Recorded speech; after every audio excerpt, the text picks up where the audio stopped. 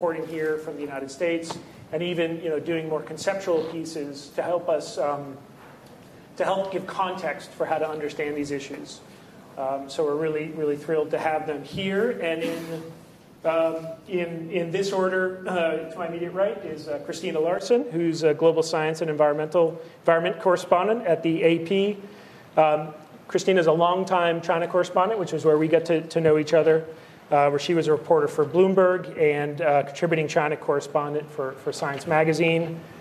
Kate O'Keefe in the center, who has reporting for the Wall Street Journal and previously covered Departments of Justice, Homeland Security, was in Hong Kong for a long time.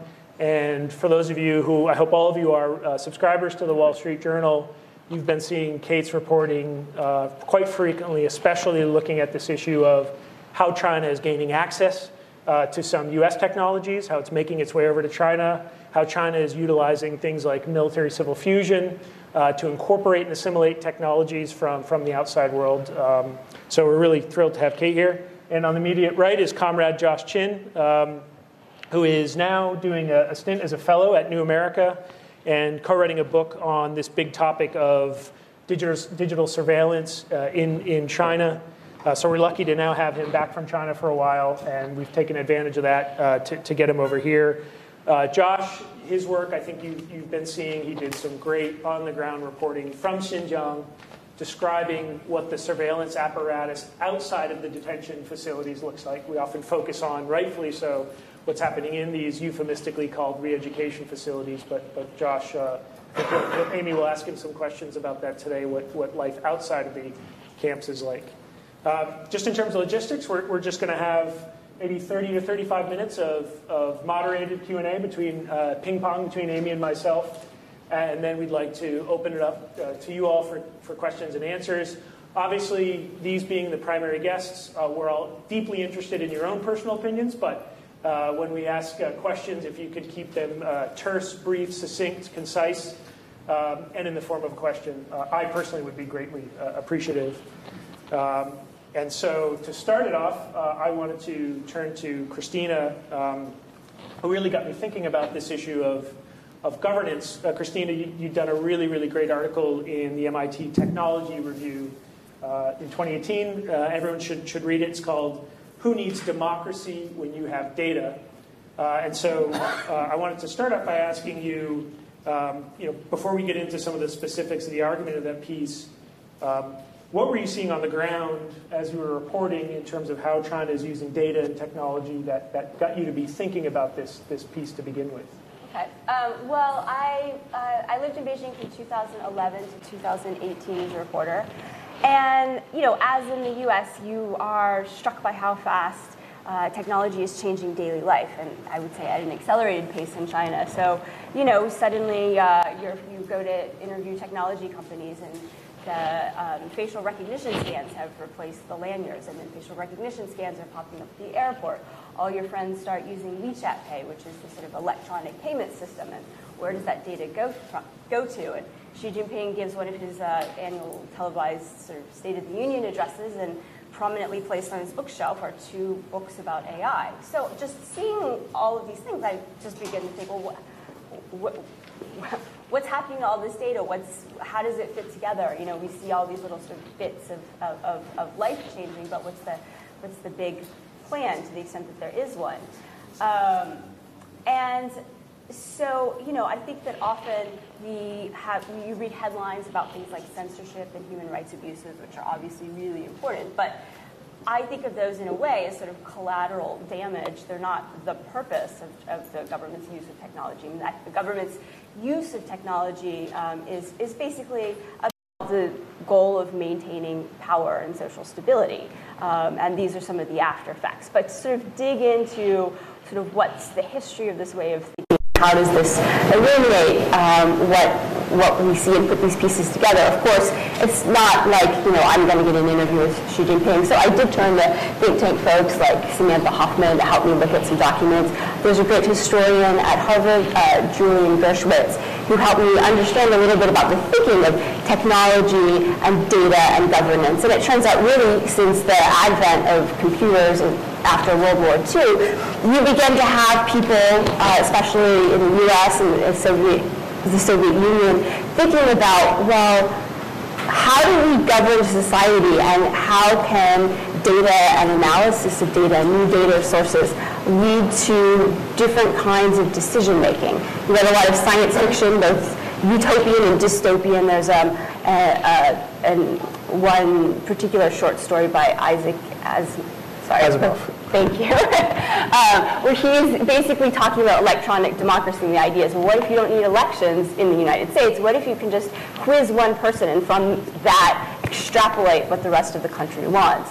Of course, in the Soviet Union, you had this idea of cybernetics, where basically the idea was, well, we don't want open markets, but can we use other kinds of data sources to enhance a command and control economy to evaluate, when you need higher prices for baseball bats, and when you need more rice in Siberia, or such things. And from the 1980s, when the personal computers, not many people had them, but they began to be developed, and it was clear that was going to spread. You saw Chinese leaders grappling with this question of, wow, there's going to be a whole lot more data available about people's daily lives, and that would be something that could be useful. And I think that whereas in the Soviet Union, this idea of gathering data was to substitute for open markets, in China it took more the form of, can we use data to substitute for other kinds of external feedback, elections, free press, other ways that you figure out what's going on in the country. Because I don't need to remind anyone in this room, but China has 1.4 billion people. It's a huge and complex country. And it's always been a question of how does the leader, whether it's an emperor or now the Communist Party, how does anybody in Beijing know what's happening in all the different parts of the country and make decisions? And so that's really sort of the thread that I was tracing. In the piece, one of the things I found interesting is there has been a shift of sort between the leadership, just immediate leadership of Hu Jintao and Xi Jinping. Can you just talk a little bit about, I think we all know very much about the level of control that's being instituted about Xi Jinping, but could you give us just even within a 10-year period, there's been a shift in vision a little bit between some limited experimentations in a more open civil society and democratization versus today. Just compare and contrast a little bit what we were seeing 10 years ago in terms of what the party was trying to do to measure public sentiment, and now maybe just paint a little bit of the vision today. So China, of course, is a one-party state, but there are discrepancies and rivalries between different levels of government, and also between different factions within the government. So I did a lot of environmental reporting. So let's say that you often would have the environmental ministry you sort of pitted against the priorities of the National Reform and Development Commission, for example. And so basically, again, I'm sure you know, but Deng Xiaoping has devolved quite a lot of power to the provinces. There was always data issues, but as more decision-making and autonomy was located in the provinces, the question of what information does the center get and how good is that information became more pronounced. And you saw that especially, again, on the environmental front with pollution. So the government passes all these, strict-sounding pollution controls, and yet the skies aren't getting any less gray. So what's happening there? Why are these intended policies not actually happening or taking place? So whether it was fully intentional or it was just in effect happening sort of by default, when I came to China in 2011, there was a greater openness for people outside of government to get information and publicize information about when things were going wrong on a local level, especially if they were going wrong in a way that was contrary to what seemed to be the intentions of Beijing. So that was the era in which Global Times, which of course we all know is a nationalist, effectively tabloid, they were actually doing some really good anti-corruption reporting, outing different officials who had sort of payola schemes, which was quite, I thought, in retrospect, seems quite surprising that that was allowed to exist.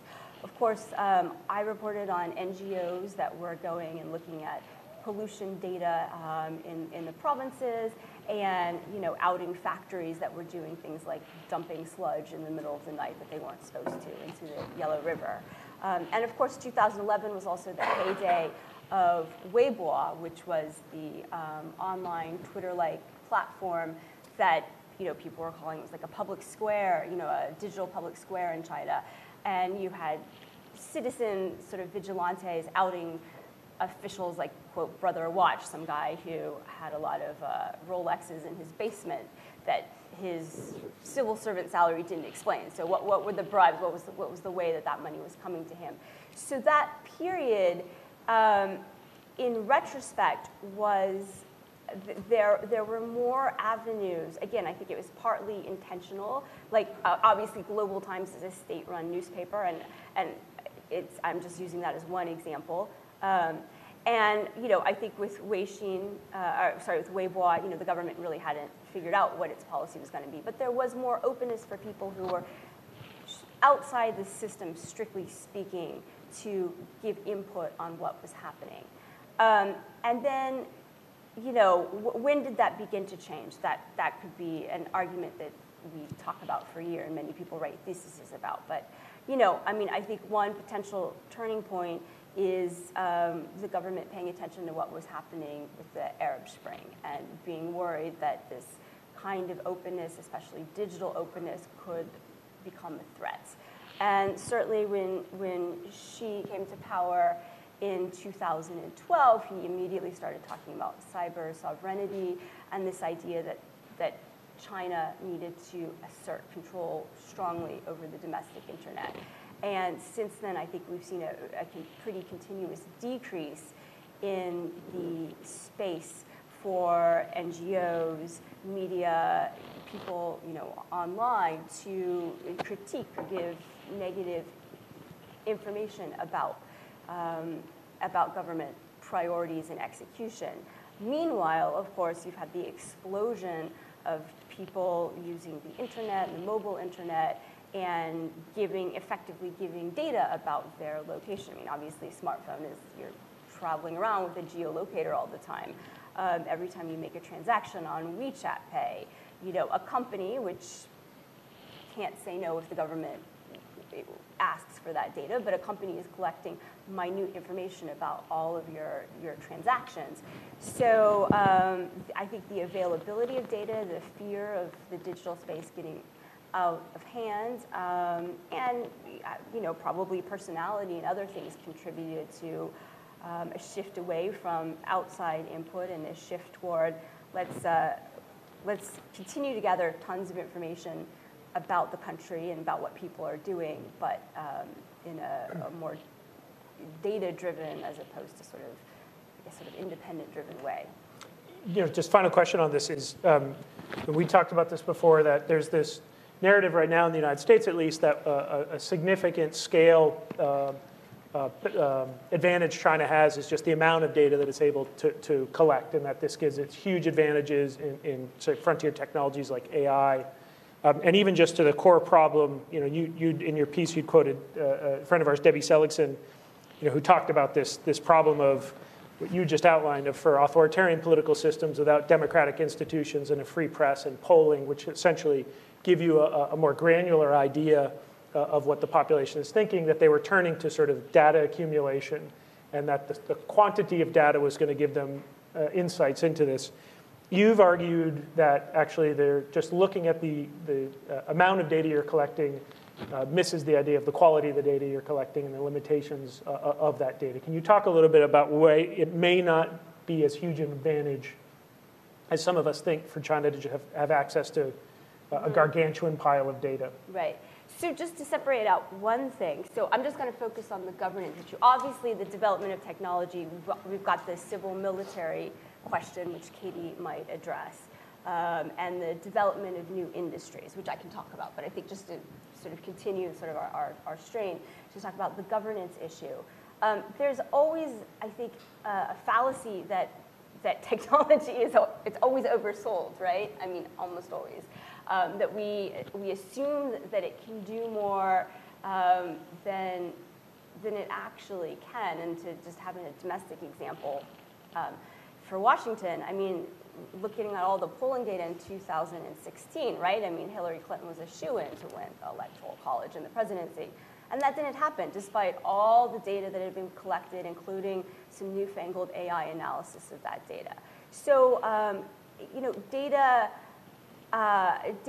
is a useful tool, but I don't think it's a be-all and end-all. Just a couple other sort of specific examples. You know, for example, in China, there's been testing and I believe deployment of police algorithms to forecast who might commit future criminal activity based on different kinds of data gathered. And I should say there have been experiments with this in the United States as well. Now, I can speak more about what's happening in the US, but it's a data question, because basically you have more access to like what the control set data is and what actually happened. All of that is sort of hidden in China, so it's very difficult to evaluate the effectiveness. But in the US, you might not be surprised to know that police algorithms that take into the data set things like past rates of incarceration have a tendency to predict that African Americans are more likely to commit crimes. And if we want to have a China context, let's say Uyghurs. Now, is that because these people are more likely to commit crimes, or is this because they are the victims of systematic racism or discrimination that makes them more likely to be locked up? Do you see? So there's no pure data set. The data that you feed into something, the way you design the algorithms, shapes what will come out of it. There was also a study in either Science or Nature just 2 weeks ago about commercially deployed healthcare algorithms in the United States that found that they did a better job of predicting treatment plans for white men than for any other group, probably because more of the data that they've been using is drawn for white men than for any other group. So the idea that because something is an algorithm and it has a lot of data behind it, that it's more right or truthful than another system of evaluation is just, it's not true. And the reason that I can tell you about the biases with these US examples, again, is because we have access to the data behind things. I don't have access to the data behind policing algorithms used in Xinjiang. I mean, crime rates are one of these stats in China that almost everybody thinks are deeply, deeply underreported. But I couldn't tell you since the deployment of X policy, the crime rate has gone up or down, because we don't even know what the crime rate is to begin with, let alone what it is afterwards. So my caution in terms of governance, especially in China, but anywhere, is that data and algorithms are fallible.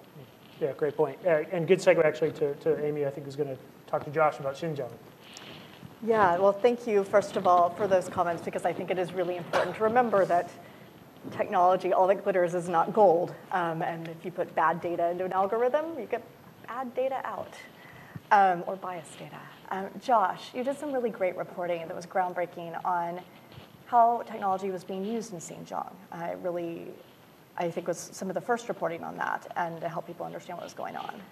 In one of your pieces, I want to quote this right, you quoted a Chinese human rights lawyer who said that the CCP constantly takes lessons from the high-pressure rule they apply in Xinjiang and implement them in the East. So what happens in Xinjiang has a bearing on the fate of all Chinese people. Can you talk, and obviously we often do focus on the detention facilities there, the extrajudicial detention facilities, but the entire area is being governed using a lot of emerging technologies. Can you talk about the situation in Xinjiang kind of more generally, and then also what does that mean for the rest of China? Right. So thank you. Thanks everyone for coming. So yeah, in a little bit of background, we started at the Wall Street Journal reporting on what was going on in Xinjiang in sort of the fall of 2017, and that was a few months after the the crackdown, this current crackdown in Xinjiang had really started to gain steam. So the camps were sort of being built towards the end of 2016 and into 2017, and they really started rounding people up a lot in May that year. But then kind of continued to do it throughout the rest of the year, and are still obviously still doing that. So I mean, just to give you but like you said, the camps are only sort of part of the story. And so we wanted to concentrate on what was actually happening at sort of street level for people in their daily lives. And to give you a little bit of context, you can sort of get an idea from the numbers of how much of the surveillance is actually outside of the camps and the control is outside of the camps. So in 2017, which I believe is the last year we have solid numbers for, the Xinjiang government spent somewhere around $9 billion US on domestic security. And the Jamestown Foundation calculated last year that around roughly $3 billion of that was spent on facilities, security facilities, which they assume, I think reasonably, were internment camps. So that leaves a whole $6 billion left spent on other things. And basically what that breaks down to, if you look at the budget numbers and the research that's been done, is both personnel and the split between personnel and security personnel and surveillance technology. And if you go to Xinjiang, I mean, it's anyone who goes there now I mean, almost everyone comes away with the same sort of sense of shock. I mean, it really, I mean, including Chinese colleagues of mine who were initially skeptical of our reporting. It just seemed so incredible that they didn't believe it, and then went out there and came back and were like, yeah, it's actually worse than what you said. But what you notice when you go there is it feels like a sort of high-tech, like occupied territory, right? So you immediately see on the streets there are huge numbers of police, even more. Xinjiang has always had a large number of police and armed police, paramilitary troops, but it's vastly more. And then in addition to that, you see sort of the immediate thing you notice are kind of cameras everywhere. And then also security checkpoints, right? And so like anywhere you want to go, you have, if it's a hotel or a bank, a bazaar, obviously airports, bus stations, almost any public place, you have to pass through a security gate. And increasingly they're sort of high tech. They're not, they have like a scanner for your ID card, and you scan your ID card, and then there's a camera that matches your ID card information with your face to verify that it's you. And of course, they can use this information to sort of track where you go, and you really can't go anywhere without bringing your ID card these days. And so those are the immediate things. I mean, when we went in and we went with a colleague and we drove in, and we probably, there are also highway checkpoints. And I think on our first day we went through 7 or 8 different checkpoints just to kind of get to our first location. But then, beyond that, you have all sorts of other sort of less obvious surveillance technology. So you have in the cameras, there's facial recognition technology, which I think by now most people here are familiar with. There's also, they're developing things like gait recognition technology. So facial recognition, the good thing about facial recognition technology, as Christina indicated, it's not quite what it's, like all technology, it's not quite what it's cracked up to be yet anyway. So you actually have to be quite close to someone. You have to have pretty good lighting to really get a good read on someone. But with something like gait recognition technology, the way people walk is relatively unique. It's not fingerprint unique, but it's pretty good. And so you can be identified at a distance, right? And if you combine things like facial recognition with gait recognition, they also have voice recognition. So it's kind of this, I mean, outside, especially in public, it's like this, it's a pretty total coverage, at least in the cities, in places like Urumqi and Kashgar. And the effect of this is, I mean, it can be, people react to this in different ways. So one of the people we interviewed on our first trip was this guy named Parhat, who was a fruit vendor, who had pretty poor guy, lived in kind of one of the slum areas of Urumqi. He'd had some run-ins with the police after these ethnic riots in Urumqi in 2009 that really sort of changed the entire complexion of Xinjiang. And he had actually not been there, but he had been sort of, the police had come around afterwards and were shutting down like stores, and he owned a shop, and he had like tried to stop them from like confiscating his goods and been beaten and thrown in jail.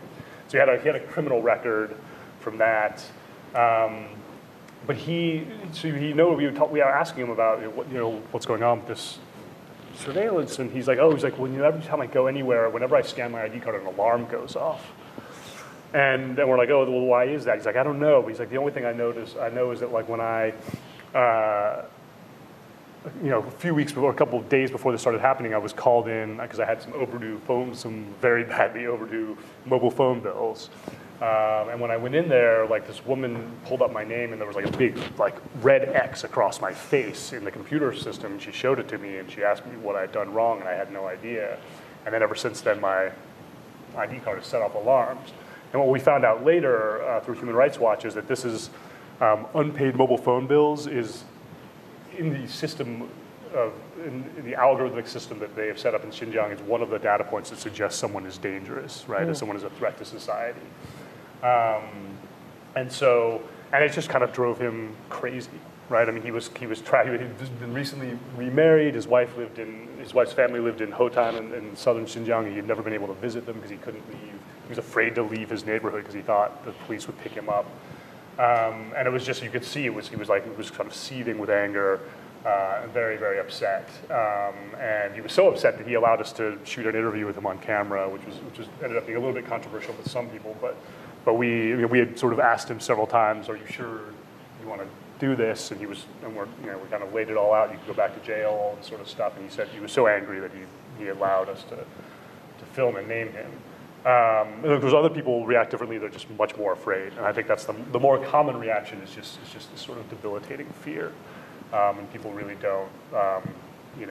They sort of imagine that the government can see probably more than they can. Again, this gets to surveillance doesn't necessarily, and data collection doesn't necessarily work the way it says that the government says it does or companies say it does, but the perception that it works that well is all you really need in some cases. And so, a lot of Uyghurs just they assume that they're kind of under constant surveillance, even in their own homes, and it has a really kind of brutal effect on their psychology. And you are starting to see this now in Beijing. I mean, the quote from the human rights activist is starting to turn true, right? So if you're in Beijing now, especially in the last year, it's astounding. Shanghai as well. I was just down there recently. The number of cameras on the streets is really, really, it's just exploded. And then you also have the same thing with the security people. There's sort of a much heavier security presence on the streets. There are rumors of, I forgot to mention, there's cell phone checks in Xinjiang. So they have like they'll grab your phone, and they have like these little handheld devices that they can plug in. I think it's just Android for now. So if you go to Xinjiang, take an iPhone. But they can plug in an Android device and immediately scan everything that's on there. So there are rumors that this is happening now outside of China. It's been hard to really pin down whether that's actually happening. Outside of Xinjiang? Outside of Xinjiang. Yeah. Okay. So it is starting to creep outside of the borders of Xinjiang. Interesting. And so do we know where the technology is coming from? How is the government procuring it? Is there any transparency? Right. Are these Chinese companies? Like how is this being developed? So a lot of this is homegrown. In the sense of the actual algorithms, the technology. China has been has proven itself very adept. The Chinese companies have proven themselves very adept at developing these sorts of technologies. And Chinese researchers have been involved in developing this sort of computer vision related, surveillance related technologies from a very early stage, including in the US. And so a lot of the technology is coming from Chinese companies, being developed by Chinese companies. Of course, there is with technology, there's always a huge amount of back and forth between the US and China in terms of research, right? So, I think you couldn't argue that these are 100% natively developed technologies. Of course, the knowledge from the US is involved, and components, right? So in the cameras, a lot of the chips that are required to run surveillance algorithms are only produced by American companies. Chinese companies don't have the ability to produce those chips yet.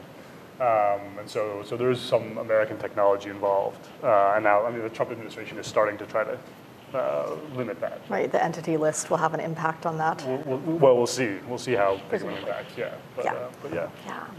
So building kind of on how does this technology have broader impacts beyond Xinjiang and even beyond China. You wrote a piece about Uganda and that Huawei had sold some technology to the Ugandan government and also was servicing that technology in certain ways. So can you talk a little bit more about what you found and what you think it means? Right. So so earlier this year, some colleagues of mine in Africa the genesis of this story was that we knew that China obviously had a huge presence in Africa. We knew that Huawei had a large presence in Africa, and so we were just kind of curious what they were doing, because Huawei has been making this push to get into surveillance. It hasn't traditionally been one of its businesses, but it sees the growth opportunities there, and so we were just kind of curious, what are they doing in Africa?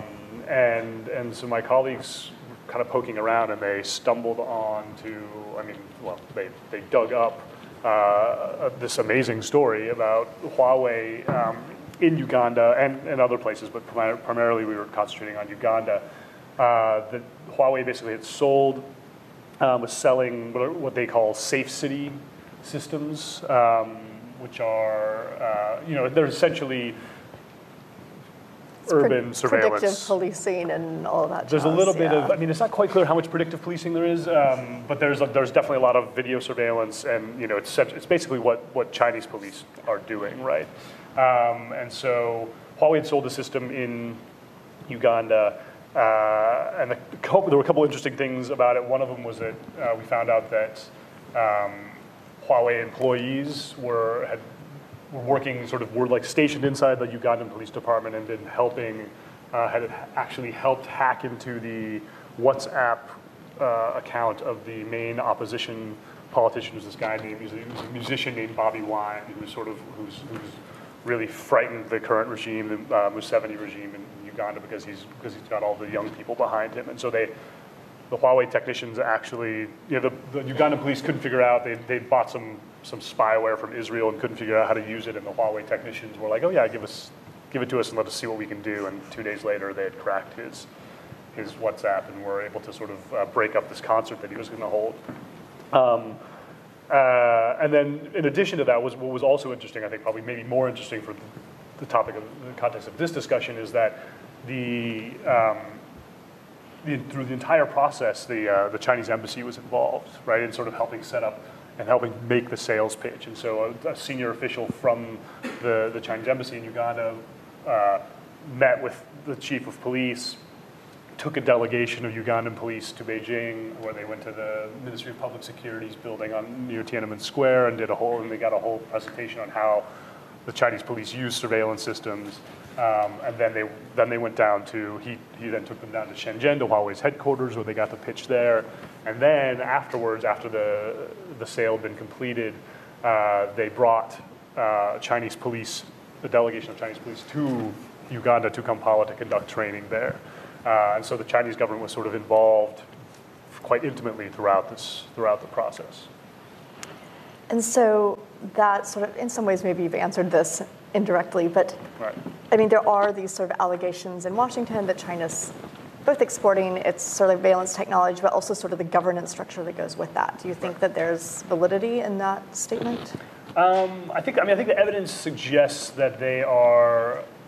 It depends on what you mean by governance structure, but I think what you can say is that the Chinese government is promoting this idea of internet sovereignty, right? This idea that the internet and internet-connected, internet-related technologies should be regulated by governments, and so that each state should have ultimate say over how it uses the internet and technology within its borders. And then for those countries who want to use the technology in the same way that China's government uses it, they are happy to train them on how to do it. And I think that, there's also maybe an argument to be made that these sorts of these technologies kind of lend themselves to a kind of state surveillance, right? It's like if you give police facial recognition, they're going to use it. It's hard to resist. Right. Yes. So, and any government, I think, will be tempted to do that. In the United States, obviously, after 9/11, with the Patriot Act, showed that it is also willing to do that sort of thing. So I think that I don't know. It's hard to argue now that they're actively pushing their model on everyone, but they are sort of creating the conditions for it to flourish. For uptake, okay. Yeah, well, thank you. Jude, I'm going to hand it back to you. Yeah, so Kate, I wanted to ask you about some of the reporting you've been doing recently. So you've reported from China, Hong Kong, and now watching this issue closely from here. One of the things that comes out in your reporting, you've been following very closely this overall shift in the political discussion here in the United States on China, and there's certain kind of wedge issues which are accelerating actions by the United States, but especially at commerce, and we've got we've got CFIUS, we've got all these sort of issues, and one of the interesting things is how events in Xinjiang have propelled forward a lot of U.S. actions, and you'd recently done a piece on what was that, 3 weeks ago now, the additional entities list, or the additions to the entity list of 28 or 30 Chinese entities, government, as well as private sector companies for their involvement in Xinjiang. Let's ask you just to contextualize what's happening here, and how did suddenly this issue of Xinjiang start to make its way onto regulatory as well as sort of legislative agendas? Yeah, no, it's really interesting that that's where we saw the policy go, because if you look at the comments that President Trump has made, I don't think that human rights is really at the top of his list of personal priorities. But at the same time, he has empowered a sort of interesting mix of people in his administration that have enabled some of these actions regarding Xinjiang, right? So you've got a lot of national security hawks who maybe wouldn't have had as much of a voice previously, and then you have a lot of these religious freedom advocates. And I think the combination of those types of people that have been empowered in this administration, along with a lot of bipartisan demand in Congress that action be taken on Xinjiang, is what sort of coalesced and led to this entity listing action that you mentioned. And so you guys, I'm sure you guys all know that entity listing means that all those Chinese companies and entities cannot get U.S. origin technology anymore unless there's actually a license granted for it. And so it certainly sends a really strong message symbolically. I mean, it's a really strong statement in that sense. But there's definitely been a lot of question over how much impact it's actually going to have in practice due to a variety of reasons. One of the reasons is that because people had been complaining about this issue in Xinjiang for so long, and there had been threats that these companies would be added to the entity list, or there would be treasury sanctions or some other type of action, and because the U.S. had previously already trotted out the entity list tactic on ZTE and Huawei, a lot of these Chinese companies who are active in Xinjiang, they saw the writing on the wall, and they were already stockpiling a lot of the critical technologies that they needed that have U.S. links. So this action would have been a lot more effective if it had been a sort of surprise move, but it wasn't.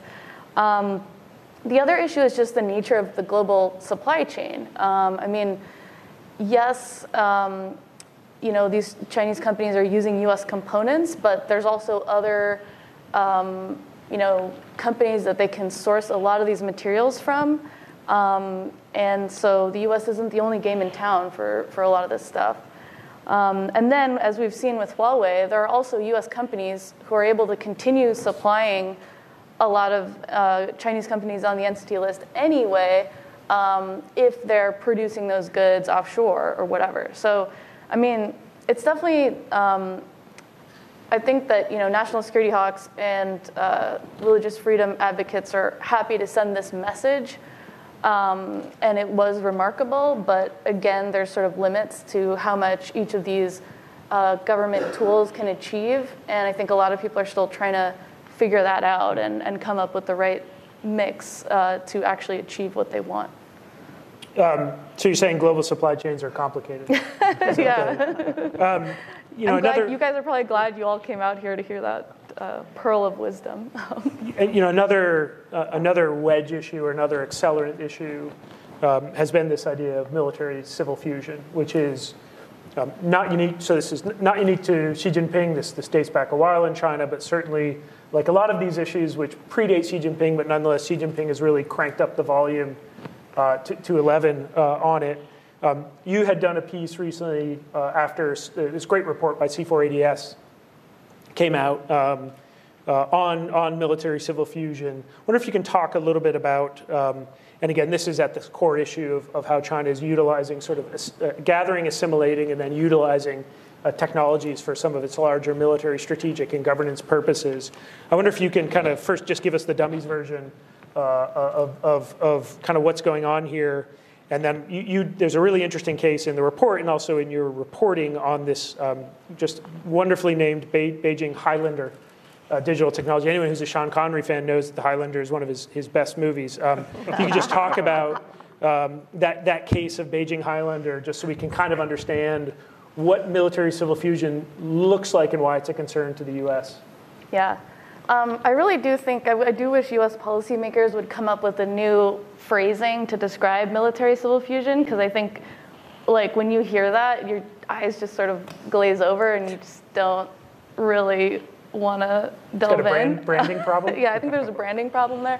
But I mean, in its most basic form, it's just, China's trying to upgrade their military, and they're trying to use the combined resources of state-owned firms and research institutes and so-called private sector firms in China, right? So a lot of people, when they hear about that, their sort of immediate reaction is like, well, that sounds like what we have here in the US with the military-industrial complex. And for this article that we wrote, we did talk to some US officials about that. And one of the top State Department officials sort of said, look, no, it's totally different because, like, in the US, yes, we have military contractors, but we don't force them to work with us, right? They can pursue their own commercial strategies, right? And then if what they're doing makes sense with what we're doing, then we have a deal. Whereas this issue in China is that, I guess, the government's sort of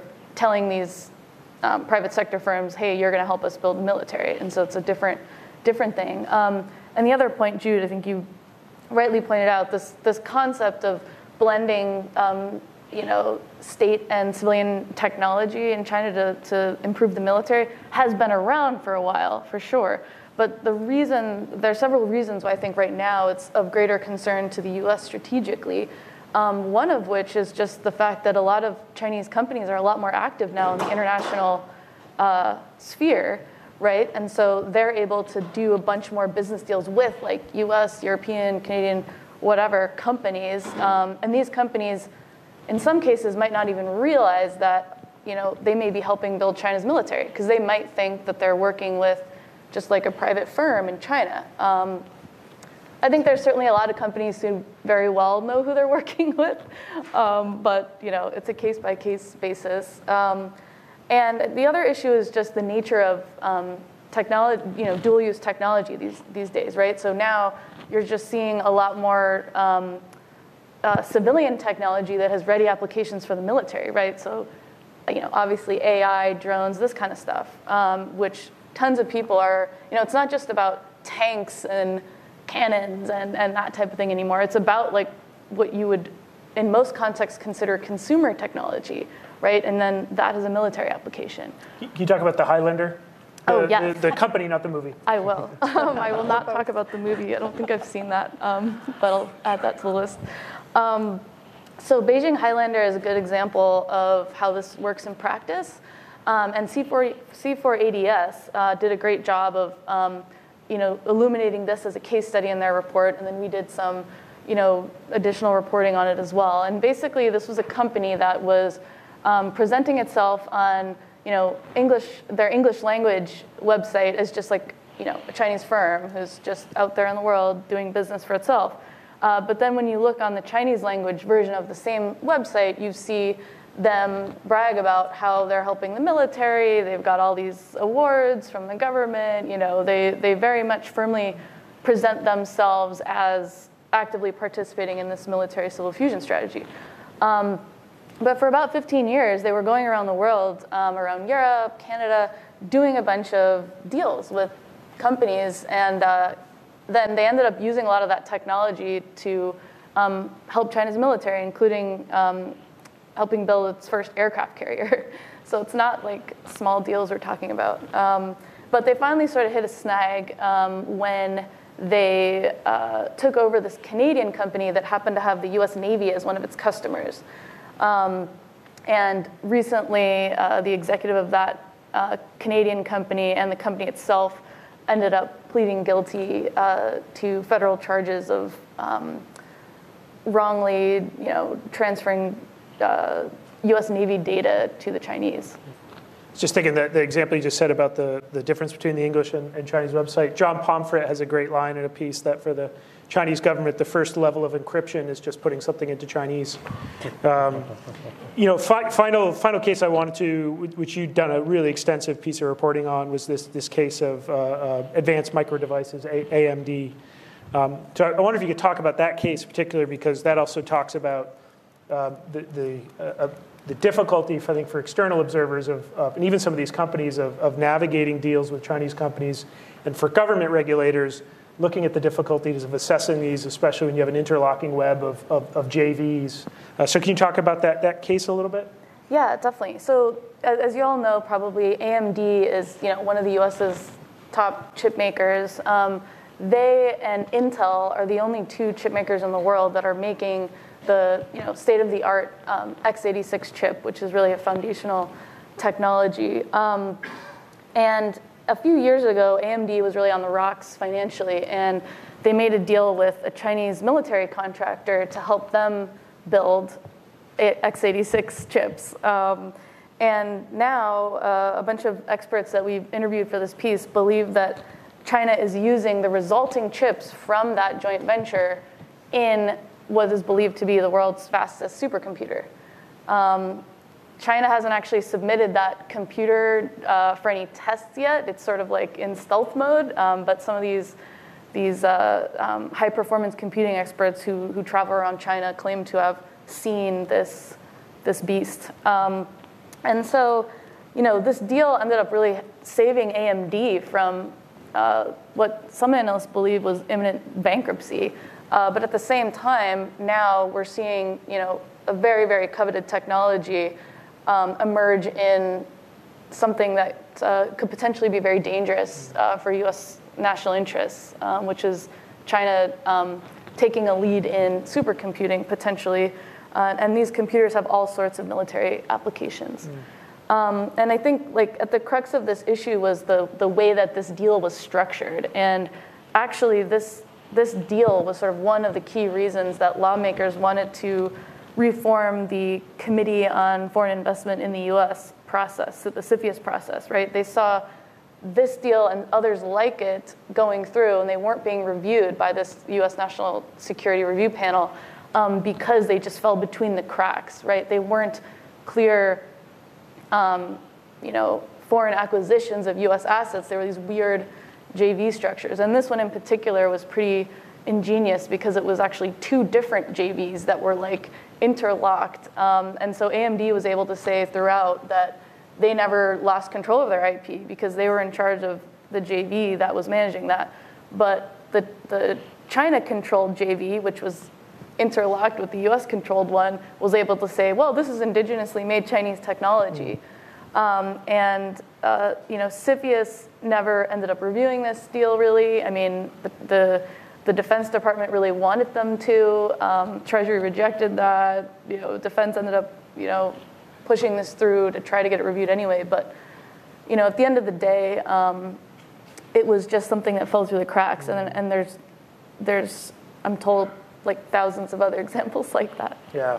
Yeah, and obviously, CFIUS is overworked and understaffed to deal with one of these, and it's also I feel like the issues that the three of you raised today are just why this issue of kind of what we're calling now decoupling isn't going away anytime soon, because folks are trying to figure out how do you stay integrated and yet protect national security. I think both China and the US don't have good answers for this yet, which is why we're seeing a lot of sledgehammers rather than scalpels. I'd just seen you scribbling a bunch. Was there any comments you wanted to throw in? Or were you just scribbling? Scribbling, okay. I was taking notes on some things smart people said. Okay, well, great. That's actually perfect timing, because we've got a half hour. And again, to make sure we can get as many sort of comments and questions in as possible, just appreciate concision. And we'll raise your hand, and we'll come around with microphone. You first, sir, and then I'll come to you, sir. Thank you so much. I'm really grateful for all the wonderful reporting Wall Street Journal's done. And my apologies if I missed it, but I don't believe you mentioned your colleague's name, Chunhan Wang, who just in August was denied a visa to China. I know he doesn't specifically report in this sector, but Josh made the great comments about technology, and it's not so much whether or not it works, but it's sort of the perception. And so I'm curious, whether or not the refusal of a visa to Mr. Wang has impacted your reporting. And it doesn't seem like there's been that many public comments regarding, there were some statements, but doesn't seem to have been much action, so it'd be great if you could comment on that. Thanks. Well, it's a little bit above my pay grade, and I wasn't actually privy to any of the discussions that took place around Chunhan's situation, because I've been on book leave. I wasn't around when he left, so I actually haven't had a chance to talk to him about it. But it hasn't really affected, as far as I know, the way the journal approaches China. Chunhan he's in Hong Kong now, and he's doing really great coverage there. So so it really hasn't. And I think his plan was to be doing that sort of coverage anyway already. So at least in the short term. It hasn't affected his coverage. I think in general, the Chinese government has been trying to put pressure across the board on foreign media in a way that it hasn't in the past, and in multiple ways. And I think that this is just a sign. It's the first time it's ever happened to the journal. It's a pretty rare thing in general for an accredited foreign correspondent to have their visa not renewed this way, which is effectively an expulsion. But I think we'll probably expect to see possibly more of this sort of thing, and not just for the journal, but for news organizations generally in China. Yeah, and just to add, it's definitely above our pay grade as reporters at the institution, but the journal did cover the story of Chunhan's expulsion, and that article that was published in our outlet did include quotes from the most senior people at the newspaper condemning that action. Sir, right here in the front. Either mic is fine. Thank you very much. I'm Do Junjang from Carnegie Endowment for International Peace. I have a question about harnessing AI technology to military in China. Compared to the US, I think China doesn't have enough real-world experience to demonstrate the predictability of AI system in military. Because one of the problematic problem caused by the AI is maybe the deep learning systems can have some unpredictable results. So how China military can deal with it without some practical experience, or how the Chinese company can deal with that kind of problem? Any AI experts up here who want to? Well, I did a story last year about China's use of AI and other advanced technologies in the military sphere. So, I think that's a good question. Obviously, the U.S. This is an interesting situation in that it's the reverse of the civilian use of AI situation, in which for civilian AI, China is at least with surveillance and those sorts of technologies, China is way ahead of the U.S. in terms of experience, because it's willing to put this stuff on the streets, and so it's able to train its algorithms on real life situations in ways that the U.S. can't as easily. But I think you're right. I think in the military context, the U.S. obviously is involved in several conflicts and has been for a while, and has been able to test its systems in those real world situations. And China China hasn't. I mean, China does a lot of, partly for that reason, just operationally, China gets involved in a lot of UN peacekeeping missions and that sort of thing. I don't think we know to what extent they are trying to use that sort of operation to test their capabilities. I mean, there's a lot of sort of virtual testing and that sort of thing. I mean, there's just so much secrecy around what any military, but especially the Chinese military, is doing. I think it's hard to say, but that is a good point. I mean, I think it is one area that they probably, or the U.S. does have an advantage. The one thing, I think, if you talk to U.S. military folks, they would say that China has an advantage in that it's more willing to experiment with types of AI that would make the U.S. military dangerous, especially in terms of sort of eliminating human decision making entirely. But that's controversial, and there are Chinese military people who deny that. So, but I think it's just one area where we really have to we don't know as much as we want to, and probably have to wait and see a little bit. Sir, you had your hand up next, in the blue shirt. Thank you. I was wondering where the Chinese social credit system fits into their governance plans. That's a very concise question, sir. I appreciate it. I can talk a little bit about the social credit system. I'll ask for you to supplement. So basically, I think we first began hearing about the social credit system around 2014.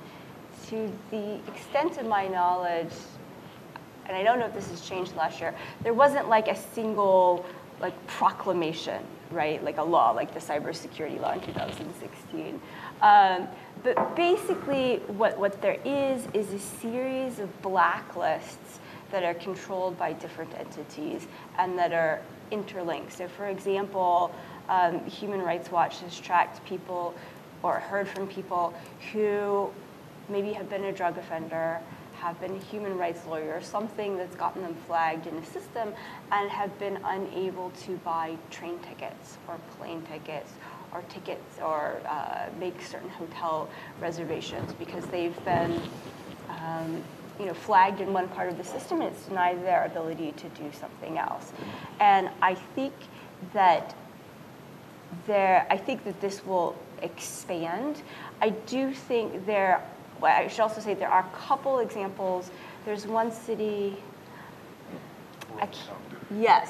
that had experimented with having an actual score. So I think you started at maybe 1,000 points, and you could lose points if you don't pay bills on time, and maybe you gain points if you help grandma or something. To the extent of my knowledge, that those have been local experiments. We haven't seen that scale up, but I think what I can say is that there's a desire at multiple levels of government to figure out how to score people and how to prohibit people from doing certain things. And so the final form of that, we don't know yet. But I think this is an example of where, again, toward the governance question, I mean, much of what Josh talked about and the problems of technology is really about fear-based technology, surveillance. But, the Chinese government intends, let's just say it intends to use technology in ways that aren't all awful. And so, figuring out who's a fraudster, who's a bad landlord, right? When I lived in Beijing, I paid 3 months in advance. There's no credit check because there's no system to do that, right? And a lot of people will talk about, their landlord kept their deposit, or, somebody lived in a place and then scooted out, on the bill, this kind of thing. So the desire to collect information to help people make financial decisions, there is a logic to it that's not horrible, but the application of it, we're just sort of seeing different experiments, and it may be horrible in the end, it may not be horrible, I'm not sure. But that is something that is going on at the same time and is not fully formed yet, I guess is what I would know. Please update me No, I think that's basically right. I think the blacklist. I think the important thing to note about the social credit system as it exists now, as Christine said, is very much kind of embryonic. And so the blacklists these are systems that are based in the legal system, right? So if you have some sort of administrative penalty or civil penalty, that a court has imposed on you, then you can end up on one of several blacklists and be punished for multiple things, right? So if there's a civil judgment, you lose a civil suit, and you owe someone, $10,000, and you don't pay that money, then you end up on a blacklist, and you can't buy train tickets or plane tickets and whatnot. But it's very much rooted in the legal system. So even like the cases where like a human rights lawyer ends up on these blacklists, I mean, it's trumped up, right? But like on that, there's one example in particular I think that people tend to refer to. And this was a guy who local officials just basically made up a charge that he was convicted of, and that's what got him on the blacklist. So it's not Black Mirror yet, right? It's not that like everyone's walking around and being judged constantly by this like data hoovering network and then being punished. And there's quite a bit of debate about whether, I mean, personally, I think if you read the Chinese government's, the Communist Party's documents, they would love to get there. And why not, right? It's a great system of sort of nudging and controlling society that doesn't require you to like crack people in the head with truncheons. But there's a lot of questions about whether they can actually do that, and I think that includes the sort of local bureaucracies, right? They don't want to give up power, they don't want to give up data, so they kind of like local officials tend to hoard all of the data that they collect, and that's just one example of the barriers to implementing a system like that. But just if I can add on one thing, one of the questions that just to extend something that you were saying about the judgment that was made up, we probably all have had issues where, like, I don't know, some case of mistaken identity, and like, how do you get yourself off a list that it shouldn't be on? That's something there's just not transparency about. Whether it's intentional in this case, it's like trumped up charge, or accidental, right? Like, that wasn't me on that scanner. That was someone with my name, or someone who looked like me, or my twin sister. So there are all these questions that we don't have transparency about how those bugs would be worked out.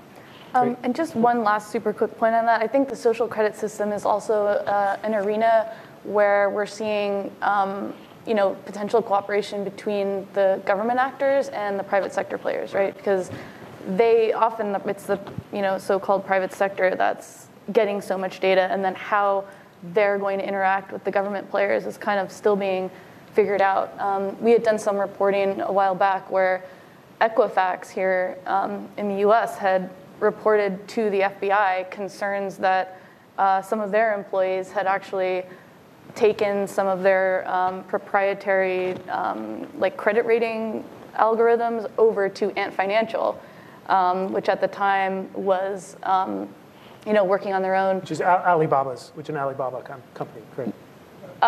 Well, it's an affiliate, I guess. I mean, it's the same. Jack Ma is controlling both of them, but they're like separate, I guess. But yeah, so, and I think that's still being worked out. And I think a lot of the private sector firms in China would want to get a piece of certain aspects of this, but they also have their own rivalries. So it's pretty messy, but it seems a little bit analogous to the military-civil fusion situation. So I just wanted to point that out. Sir, right here. I feel like I could just speak at full volume. Well, it's for we've got cameras on, so it's for right. Exactly. Mario Colo at CSIS. One question I wanted to ask was, what do you notice of the effects of these Xinjiang policies among your friends and contacts in Chinese society, and within sort of the wider sphere of Chinese society? How are these news reports? How are these stories impacting the people you know?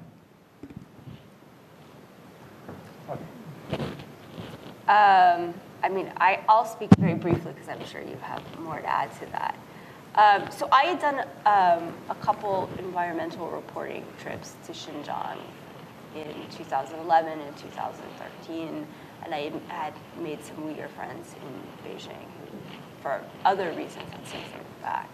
So one of the things that with the the collection of data, one of the things, I think this comes from Human Rights Watch, that can flag someone as a potential high-risk individual in Xinjiang is whether or not they have contact or received messages from foreigners or from relatives living outside Xinjiang. So with great sadness, I've realized I can't contact any of these friends because it would be a great risk to them. Among Han Chinese friends, there's a bit what Josh described earlier with his colleagues. It all seems so much that you almost can't believe it's real. And so I have had some discussions where people say, oh, come on, can this really be real? And it's not even always people who are reactively pro-CCP. So some people are incredulous.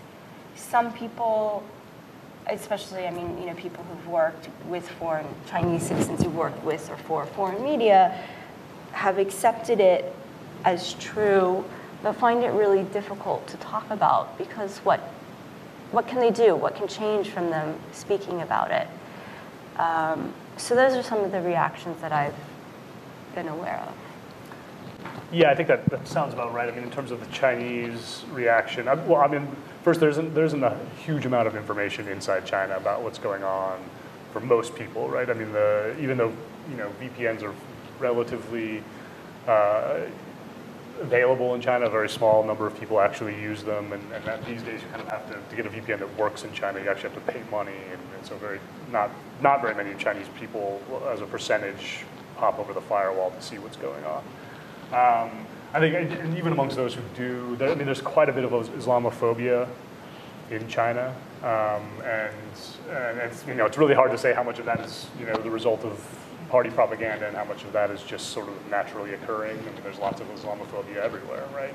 But I think that sort of serves as a kind of psychological barrier to people really, those who do hear about what's happening, to them sort of accepting that as true or as real. I think they just sort of assume that leaders are making all of this stuff up. Yeah, so I mean, it is interesting. I had one example where I was speaking to some Chinese students in Beijing who were all studying abroad and had come back for the summer, and it was like a summer program. And when I was invited to come in and speak, and I spoke about Xinjiang and the group, there was a sort of small group of people who sort of seemed to basically believe what they had seen. I showed video from Xinjiang, so they sort of seemed to accept it. And there was another small group sitting on the other side of the room that were sort of accusing me of bias and all sorts of things that sort of didn't accept it. And then I heard later from the professor that this was like a discussion that went on throughout the summer, and that but slowly over time, the professor claimed that like the majority of the students, initially they were very skeptical, and then sort of towards the end they sort of accepted that maybe something was happening in Xinjiang that was not great. So I think there's room for people to be convinced on this, but it's in like this kind of it's in an environment like that, a small group of people discussing it kind of intently. So yeah. Great. Other questions? Yes, right here in the front. Thank you. Kitty Wang with NTD TV. My question is, we know CCP has been tightly controlled Xinjiang and using all the surveillance and collecting the personal information, DNA, and so on. So I'm just wondering, is this model, do you see this model is being expanded to other parts of the country, or even like Hong Kong? People are also concerned that maybe in the future China will have more surveillance on Hong Kong as well. I don't think that we haven't seen any evidence of them doing Xinjiang levels of surveillance anywhere else. So they've, in other parts of China, there are large Muslim populations. They're Hui Muslim, so they're distinct from Uyghurs. They don't have a separatist movement, right? So they're considered a little bit less of a threat by the party. but there is nevertheless a crackdown on religion in those areas. And so everyone has been watching very closely to see whether or not sort of Xinjiang levels of surveillance are implemented in these areas. And the results are sort of yes and no. And like there's surveillance on the mosques, for example, that you see in Xinjiang, but you don't have the sort of same level of, you don't have camps, and you don't have the same levels of like street surveillance and big data analysis of threats and that sort of thing. So yeah, so I think, Xinjiang is a unique situation in some ways, in that it's a long history of separatism there. The party has never really been able to figure out a solution, and has always been willing to take much more extreme steps there than they have anywhere else. That said, I mean, the Xinjiang is it is a laboratory. It is where they get to test out a lot of these technologies, and you certainly are starting to see, like I said earlier, in Beijing and Shanghai, their cities, you're starting to see this technology appear, and this technology has been tested in Xinjiang. And there are reports that Hong Kong police do have access to facial recognition technology. I don't think it's actually, I can't remember the company that provides it. I don't know if it was a Chinese company or not. But I mean, obviously the party is very concerned about what's happening in Hong Kong, and they've said recently that they want to increase their cooperation with the Hong Kong police. So I think it wouldn't be surprising if those sorts of similar types of systems started to appear in Hong Kong, but we don't know. Okay, Christina, do you have anything? Oh, I was just going to say, I mean, just about Hong Kong, one of the things that protesters have targeted have been towers that they believe have cameras that have facial recognition. So certainly physical signs of technology or apparent technology are one of the things people are associating with the worst of repression in China and targeting and lashing out against. I think that's really interesting. And also all the debates about face masks, right? Because if there is technology, you're going to be much more difficult to be recognized if you obscure parts of your face. And so the desire to be able to wear masks is something that people in Hong Kong have really made a key issue. So again, whether or not the Chinese government in Beijing intends to roll things out in Hong Kong, you're seeing people mobilize around some of these questions. Just because we only have 10 minutes left, maybe I'll collect the final grouping of questions, and then we'll sort of wrap it up. So, sir, I saw you in the center. I think I saw you in the back second, and then over there, yes, you. So we'll go in that order. Over the past 2 years, the media has probably been the primary source for informing companies about this mass surveillance police state that Western technology has enabled. What have you seen as the response from companies beginning to distance themselves before we get to action from Treasury that would actually sanction the companies so that you have to distance yourself and China has to choose between international trade or a mass surveillance police state? Great, good question. Thank you. I'm Zhang Qi with China's Taixing Media.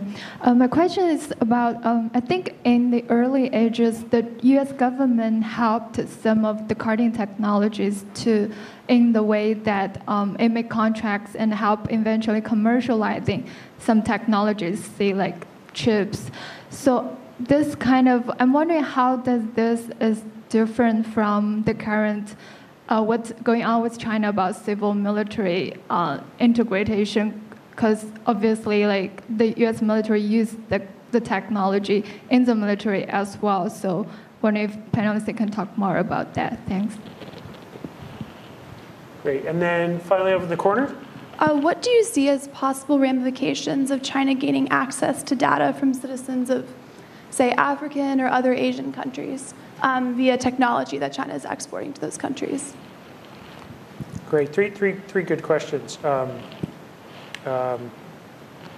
Happy to take them whatever. You want to, the first one seems like a sort of you guys on just sort of reaction that you guys have been hearing from companies as they've been reading the media reports that you've been doing and either on their own, going to disentangle themselves from some of these supply chains. And Amy, if you don't mind, I may draw you in as well, because you're thinking a lot about this issue too and doing a lot of work on this. But any reactions that you're hearing from companies and strategies as they try to disentangle before they get slammed by the US government?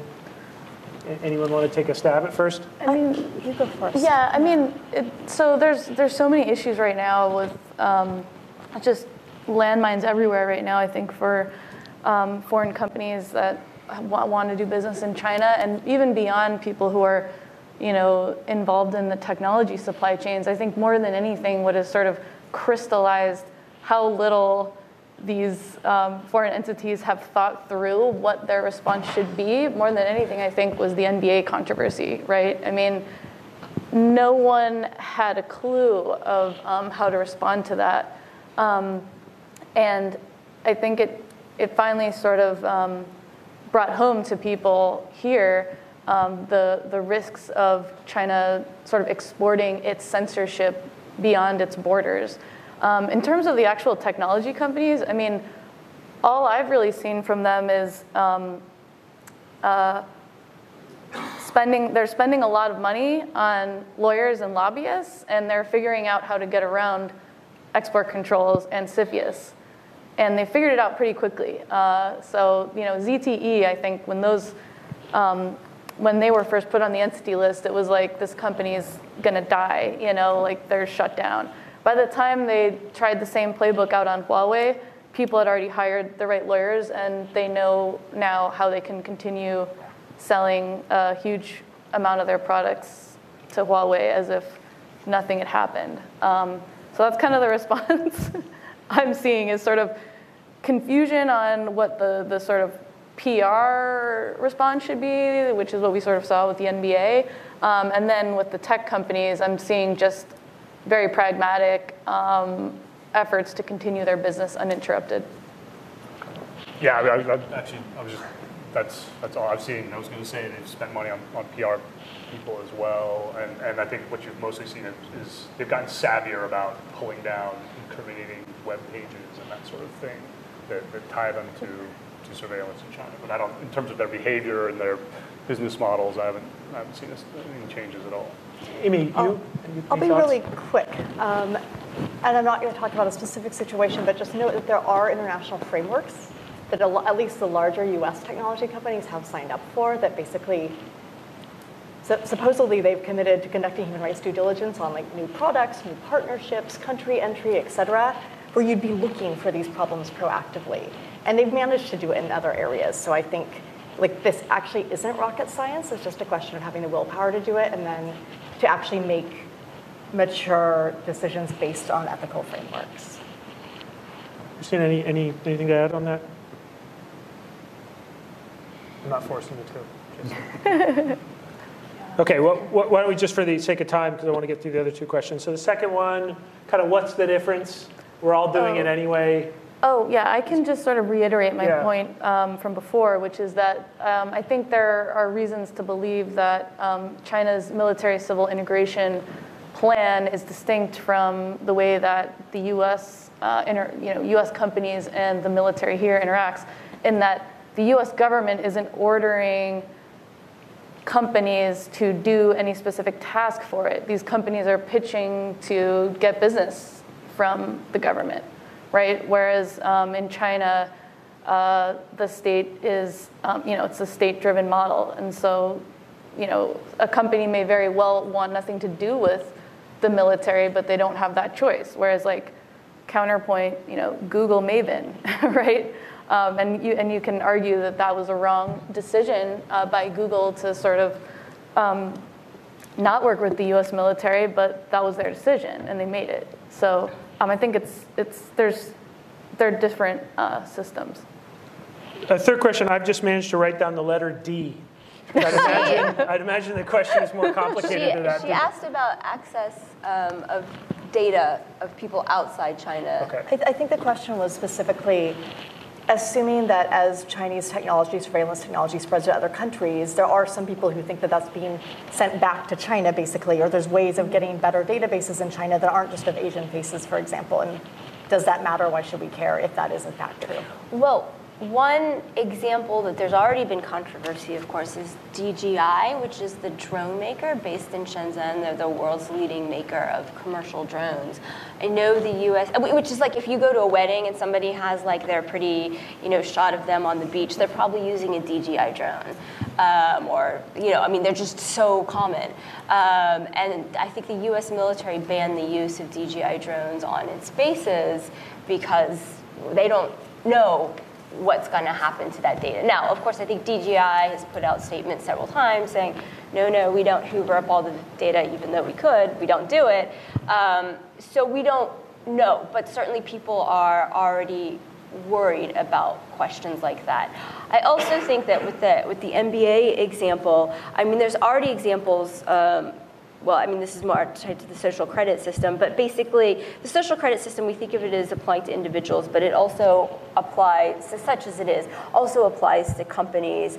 And so things like airlines are being, if they list Taipei as a city in Taiwan and indicate Taiwan as a separate country than the PRC, they might lose points on or become added to some blacklist that affects their ability to do business in China. So that's not so much about individual level data, but already I think we're seeing there's just not as clear a distinction between data in the US about US companies and US individuals and data about Chinese individuals, especially as we have more and more of these sort of international interactions or companies that, of course, fly airplanes between cities in different countries.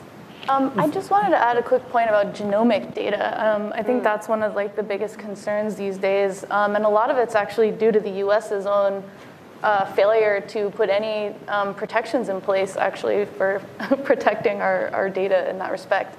And China has a great need to get a more diverse array of genomic data because otherwise they're only studying Chinese people mainly. Obviously there's a tremendous amount of diversity within China, but if they want to also have data from people of European ancestry or African ancestry or Latinos or whatever, they need to get that data elsewhere. And I don't think there's been a lot of thought, particularly in the US, to what the ramifications of that may be. And I just don't even, it's scary because I don't even know what those could be, but it's concerning that there's, China has very strict protections in place on protecting that kind of information from leaving the country. And so it just worries me whenever there's sort of a total imbalance. So I think that's something that is going to be really important in the coming years. Yeah, I'll just real quick and then... You got 15 seconds. Okay. I think one interesting issue, there's definitely an espionage aspect to this. So there's Grindr, the controversy over China's ownership of Grindr. Who would have thought they'd ever heard that, the controversy over Grindr? Yeah, shocking. But there was, heard from the State Department that there was real concern when that happened. That there are members of the State Department who are on Grindr, and that the Chinese government might be able to use that as a sort of a kind of blackmail capacity. And I will say on the issue of, so there's a company in Zimbabwe, a Chinese company called CloudWalk that does facial recognition and gait recognition and that sort of stuff, that struck a deal with Zimbabwe to build out a national facial database for their police force as a way to collect more dark-skinned faces to improve their algorithms. But the interesting thing, to end this on a sort of somewhat different note, is there's been huge pushback. So I stopped through Zimbabwe when I was in Africa and talked to some officials there, and they said that actually that once it got out that this is what CloudWalk was maybe interested in doing, there was public controversy, and that project has not actually proceeded as the way that CloudWalk thought it would. So, well, perfect. It's 12:30 on the dot. I want to thank everyone. I also want to thank our panelists. I think you see just the level of granularity you get when you've got three of the best reporters. I hope everyone, AP is a public good, so we can read it for free. Wall Street Journal is not a public good, so I recommend you subscribe and shell over the $5,000 a subscription costs to help support this great work. So please join me in thanking them.